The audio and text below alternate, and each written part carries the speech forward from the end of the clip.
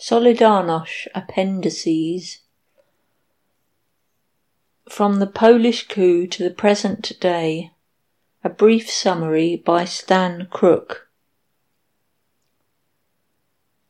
Ongoing repression of Solidarność throughout the 1980s, despite the lifting of martial law in 1983 and the official amnesty granted to its victims in 1986, was accompanied by a series of economic reforms similar to those pursued by Gorbachev in the Soviet Union from 1985 onwards. The ruling Stalinist elite began to privatize state property in the name of so-called market socialism. Non-core economic operations, which were often more profitable than the centralized major industries, were sold off to managers and party officials, so-called nomenclatura privatizations. At the same time, state-owned enterprises were nominally opened up to market forces. They were to be independent units of production, self-financing and self-managed, i.e. by managers, not the workers. In theory, their financial performance would determine their profitability and rates of pay. But given that control of investment in industry remained centralized in the hands of the state and was thereby subject to all the failures inherent in bureaucratic top-down so-called planning, the independence of enterprises remained largely illusory. These reforms did nothing to resolve Poland's ongoing and deepening economic crisis. Inefficiencies at the level of the individual enterprise increased. Shortages in shops became more frequent and more widespread. Waiting lists for consumer goods lengthened. More and more human labour and raw materials were wasted on the production of substandard goods. Insofar as the economy functioned at all, it did so on the basis of bribery and barter between individuals and enterprises. In other words, the defining features of the Stalinist economy remained intact. In the late 1980s, the intensifying economic crisis resulted in a new wave of working-class strikes and protests. Increases in the price of food of up to 40% in February of 1988 triggered strikes across Poland.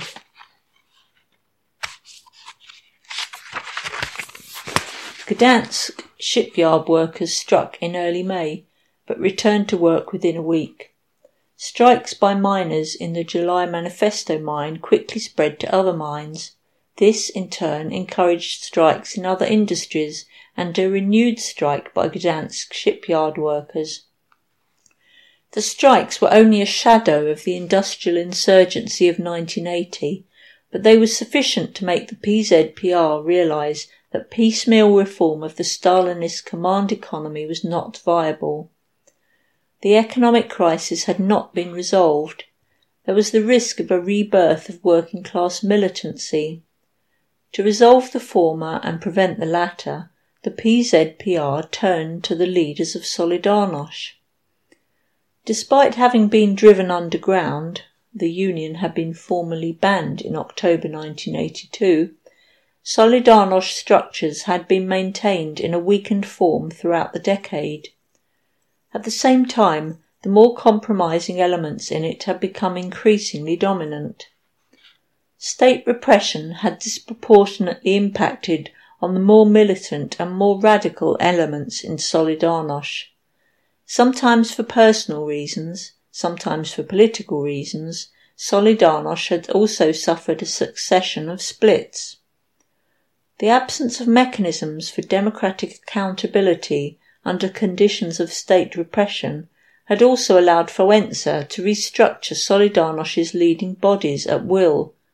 The Temporary Council of NSZZ Solidarność in 1986, the National Executive Committee of NSZZ Solidarność in 1987, the Citizens Committee 1988, and the Solidarność Citizens Committee 1989.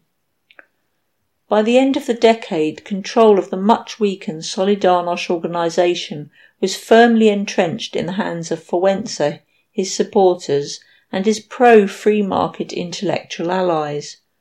Modzelewski contemptuously referred to them as, quote, the Republic of Buddies, end quote. In August, the PZPR responded to the strikes triggered by its hike in food prices by calling for talks with Solidarność. Wałęsa took up the offer and met with the PZPR Minister of Internal Affairs 5 days later. The next day, all strikes were called off, and Wałęsa prepared for further talks with the PZPR.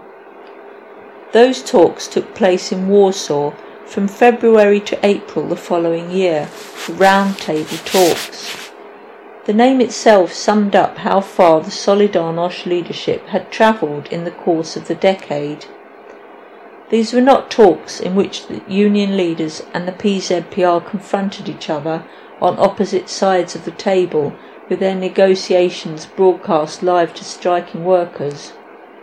But these were private talks in which Solidarność and PZPR leaders sat around the same table, shared a common purpose and discussed a compromise outcome with the assistance of representatives of the OPZZ Stalinist Fake Trade Union Federation, so-called independent authorities, i.e. Stalinist-run front organisations, and 2 priests.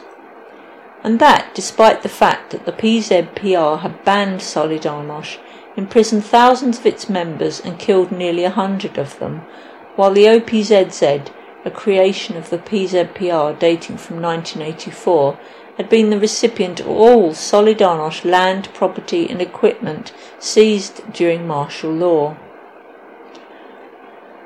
Unsurprisingly, Wałęsa's readiness to lead Solidarność into such talks triggered a further split in Solidarność. The fighting Solidarność faction, committed to confrontation rather than conciliation with the regime, but also politically committed to Polish nationalism rather than working-class socialism, walked out of the organisation. The upshot of the talks was legalisation of Solidarność, creation of the post of president, creation of the Senate as a second chamber, in addition to the Parliament, and the holding of what came to be called semi-free elections, in which all seats in the Senate and 35% of seats in the Parliament would be contested. The other 65% of seats in the Parliament were reserved for the PZPR. Solidarność emerged from illegality and quickly grew to some 1.5 million members, far fewer than prior to its outlawing, but still a potential major social force. But whether and how that potential might be realised depended on the politics of the organisation's leadership. Their politics was clear from the public statements issued in the run-up to the semi-free elections of June. Support for the introduction of the free market and support for a moratorium on strikes. Solidarność contested the elections under the name of the Solidarność Citizens Committee, winning all 161 contested seats in the Parliament and 99 out of 100 seats in the Senate. Neither Solidarność nor the PZPR had expected such a level of success. But the turnout in the June elections had been a reflection of demobilisation and demoralisation. 62% in the first round and just 26% in the second round. After the tragedy of the failure of the Solidarność leadership to resolve the dual power situation in favour of working-class rule in 1980-81, came the farce of its willingness to promote the particularly brutal shock therapy transition to capitalism launched in 1990. With the support of Solidarność parliamentarians, the newly elected parliament elected Jaruzelski as president. Solidarity itself formed the new government, headed by members of Wałęsa's so-called Republic of Buddies. Mazowiecki was Prime Minister and Belcherowicz the Deputy Prime Minister and Minister of Finance. The new government also included PZPR parliamentarians.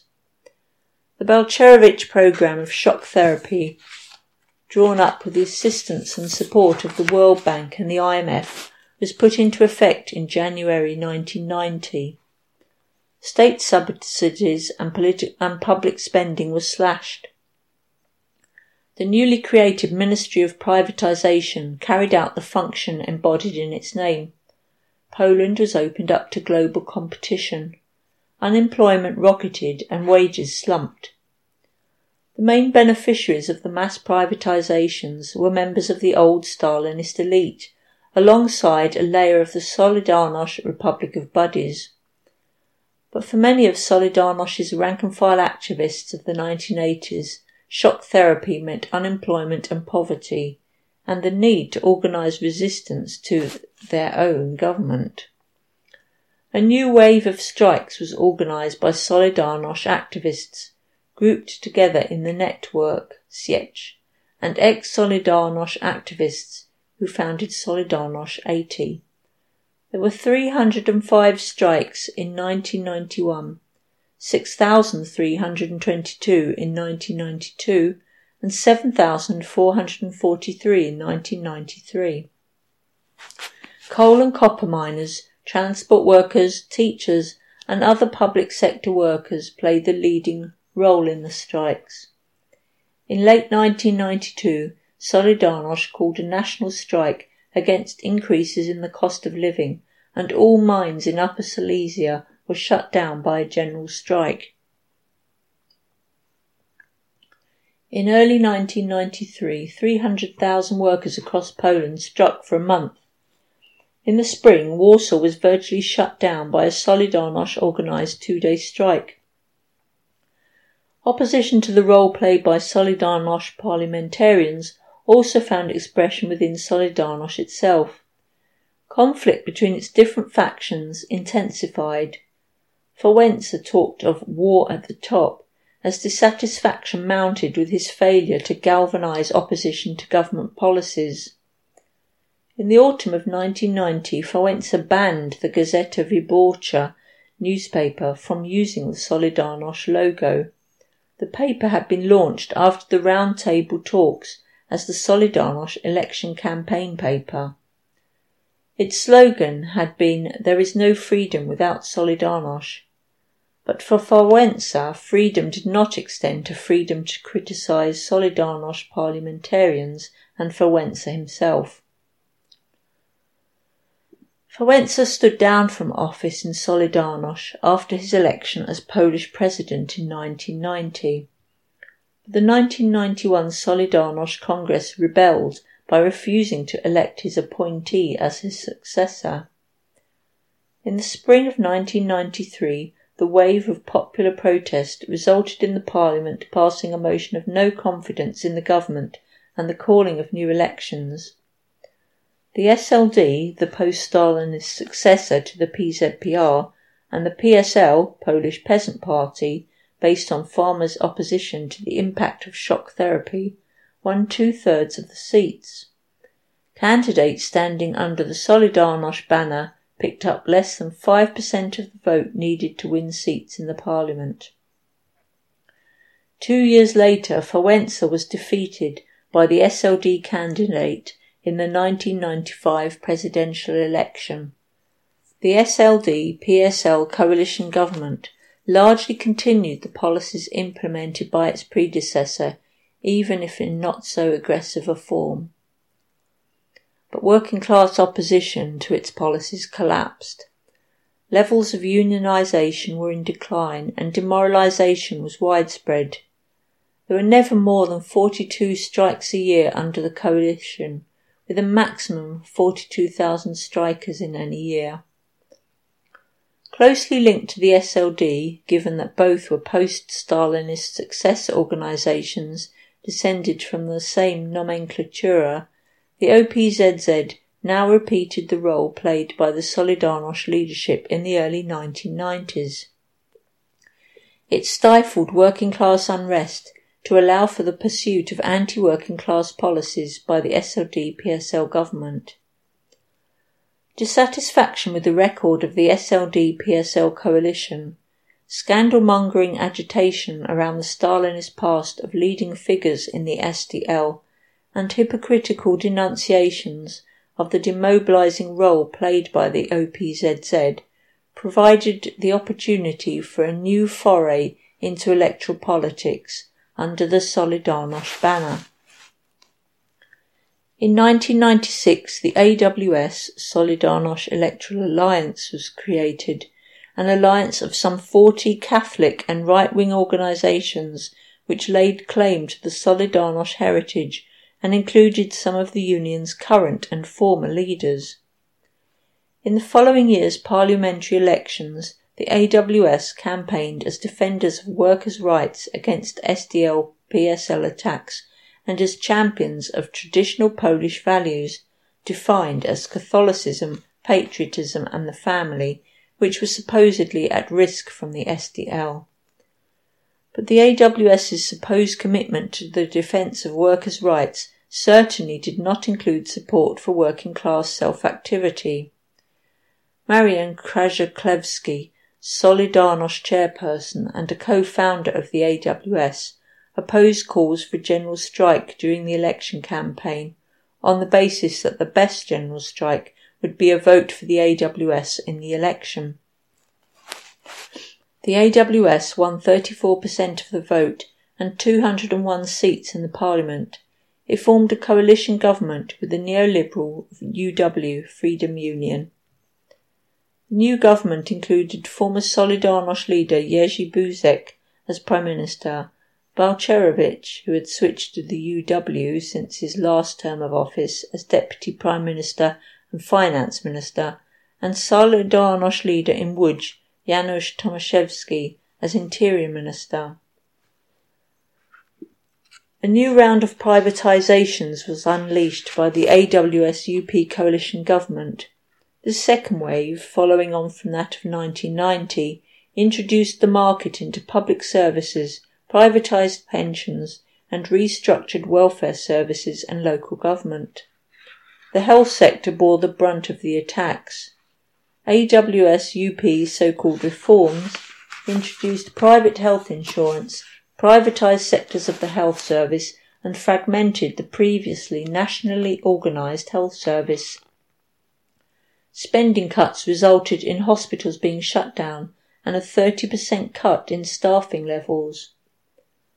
Doctors, nurses and midwives staged demonstrations against the reform throughout 1999. The following year, after implementation of the reforms, nurses demonstrated, went on strike, squatted in government ministries and staged hunger strikes in support of their demands for better pay and working conditions. After around 25,000 nurses demonstrated in Warsaw in June, the government agreed to a pay rise, but by August 90% of nurses still had not had their rates of pay increased. This triggered a fresh round of strikes and occupations of public buildings. The response of Tomaszewski as Interior Minister was to authorise the use of rubber bullets against protesting health workers and the use of anti-terrorist police against nurses' occupations. The AWS and UP paid the price for their record in power in the 2001 elections. In a virtual rerun of the 1993 elections, the former won 5.5% of the vote and the latter 3%. Both parties lost all representation in the parliament. The hurdle for electoral alliances had been increased in 1997 to 8%. The AWS lingered on to contest the 2002 Regional Assembly elections, when it secured just 3.4% of the vote. Two new right-wing parties emerged from the demise of the AWS, PO, Civic Platform, and PIS, Law and Justice. The 2001 elections had been won by the SLD, which formed a coalition government with the UP, Labour Union, a small social democratic party.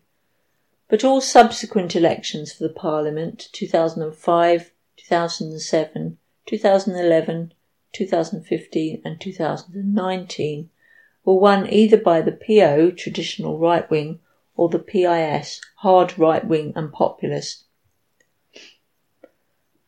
After 2001, Solidarność focused primarily on its role as a trade union and on attempting to make good the damage it had suffered through its association with the AWS. Public opinion polling found that 70% of negative attitudes towards Solidarność in the early 2000s were based on its association with the AWS and the latter's record in power. This was despite the fact that many, or according to some reports, the majority, of the strikes against the AWS-UP coalition's policies had been organised by Solidarność members. Solidarność found itself operating in a hostile environment. The post-1989 economic transformation of Poland had created an unfavourable terrain for union recruitment. Deindustrialisation swept away the industries and enterprises in which Solidarność had been based, replacing them by service industries, micro-enterprises and the gig economy. 96% of Polish firms now employ fewer than 10 workers, and 40% of Polish workers are employed by them. The union also faced competition from the FZZ Trade Union Federation, founded in 2002, and the larger OPZZ Federation, neither of which were tainted by Solidarności's links with the governments of 1989 and 1997. Solidarności's membership had slumped from 10 million in 1980 to 1.5 million after legalisation, with further losses triggered during and after the 1989 and 1997 governments. Between 2001 and 2005, Solidarność lost a third of its membership. By 2008, its membership was less than 700,000. This was in the context of an overall fall in the level of unionisation in Poland, down to around 12% today, one of the lowest rates in Europe. Unions have only a minimal presence in the private sector and multinationals. Solidarność and the OPZZ both claim memberships of 500,000, while the FZZ claims a membership of around 400,000.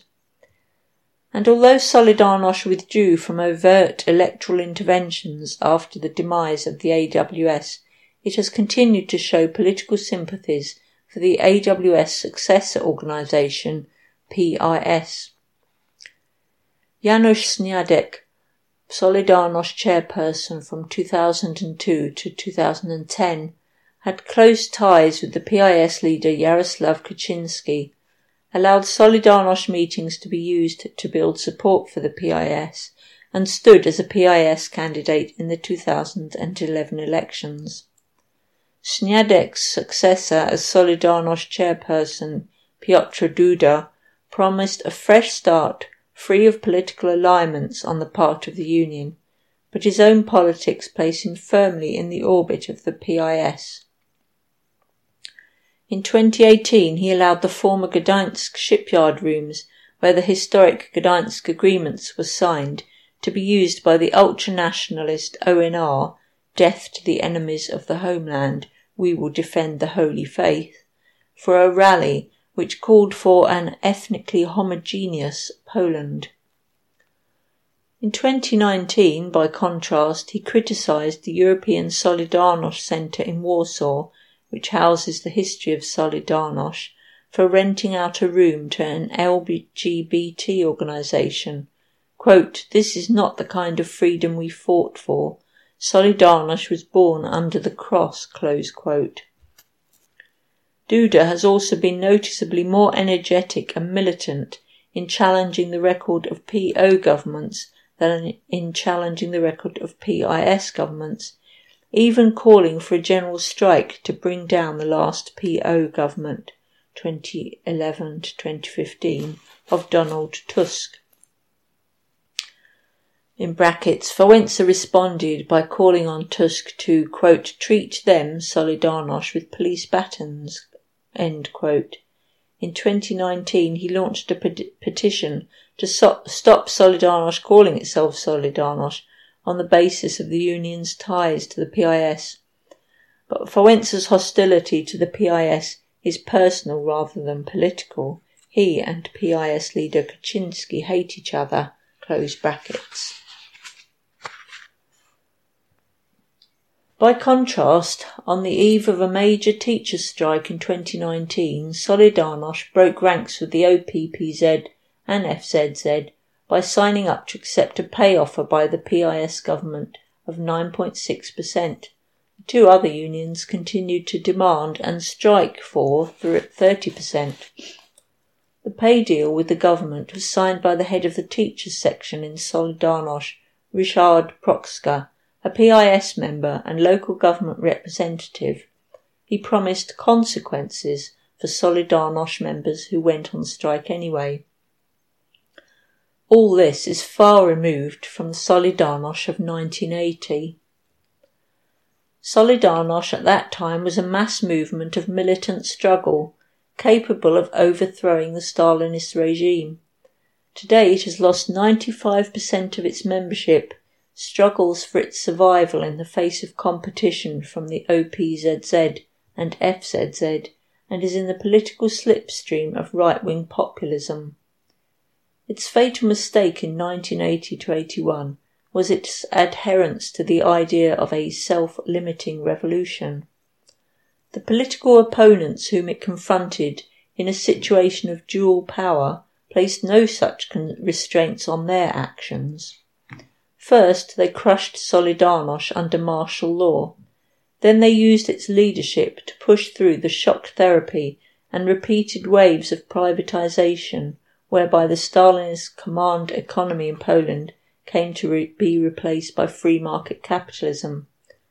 None of this was historically inevitable. Of all the anti-Stalinist protests which exploded in Eastern Europe during the 1980s, Solidarność was the only one which took the form of a new, specifically working-class organisation.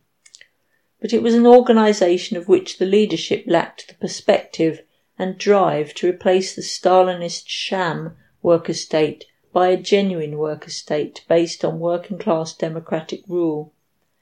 There is no disputing the heroism of the struggles of Solidarność in the 1980s, but some 4 decades later, the Polish working class continues to pay the price for its failure to take those struggles to their logical conclusion.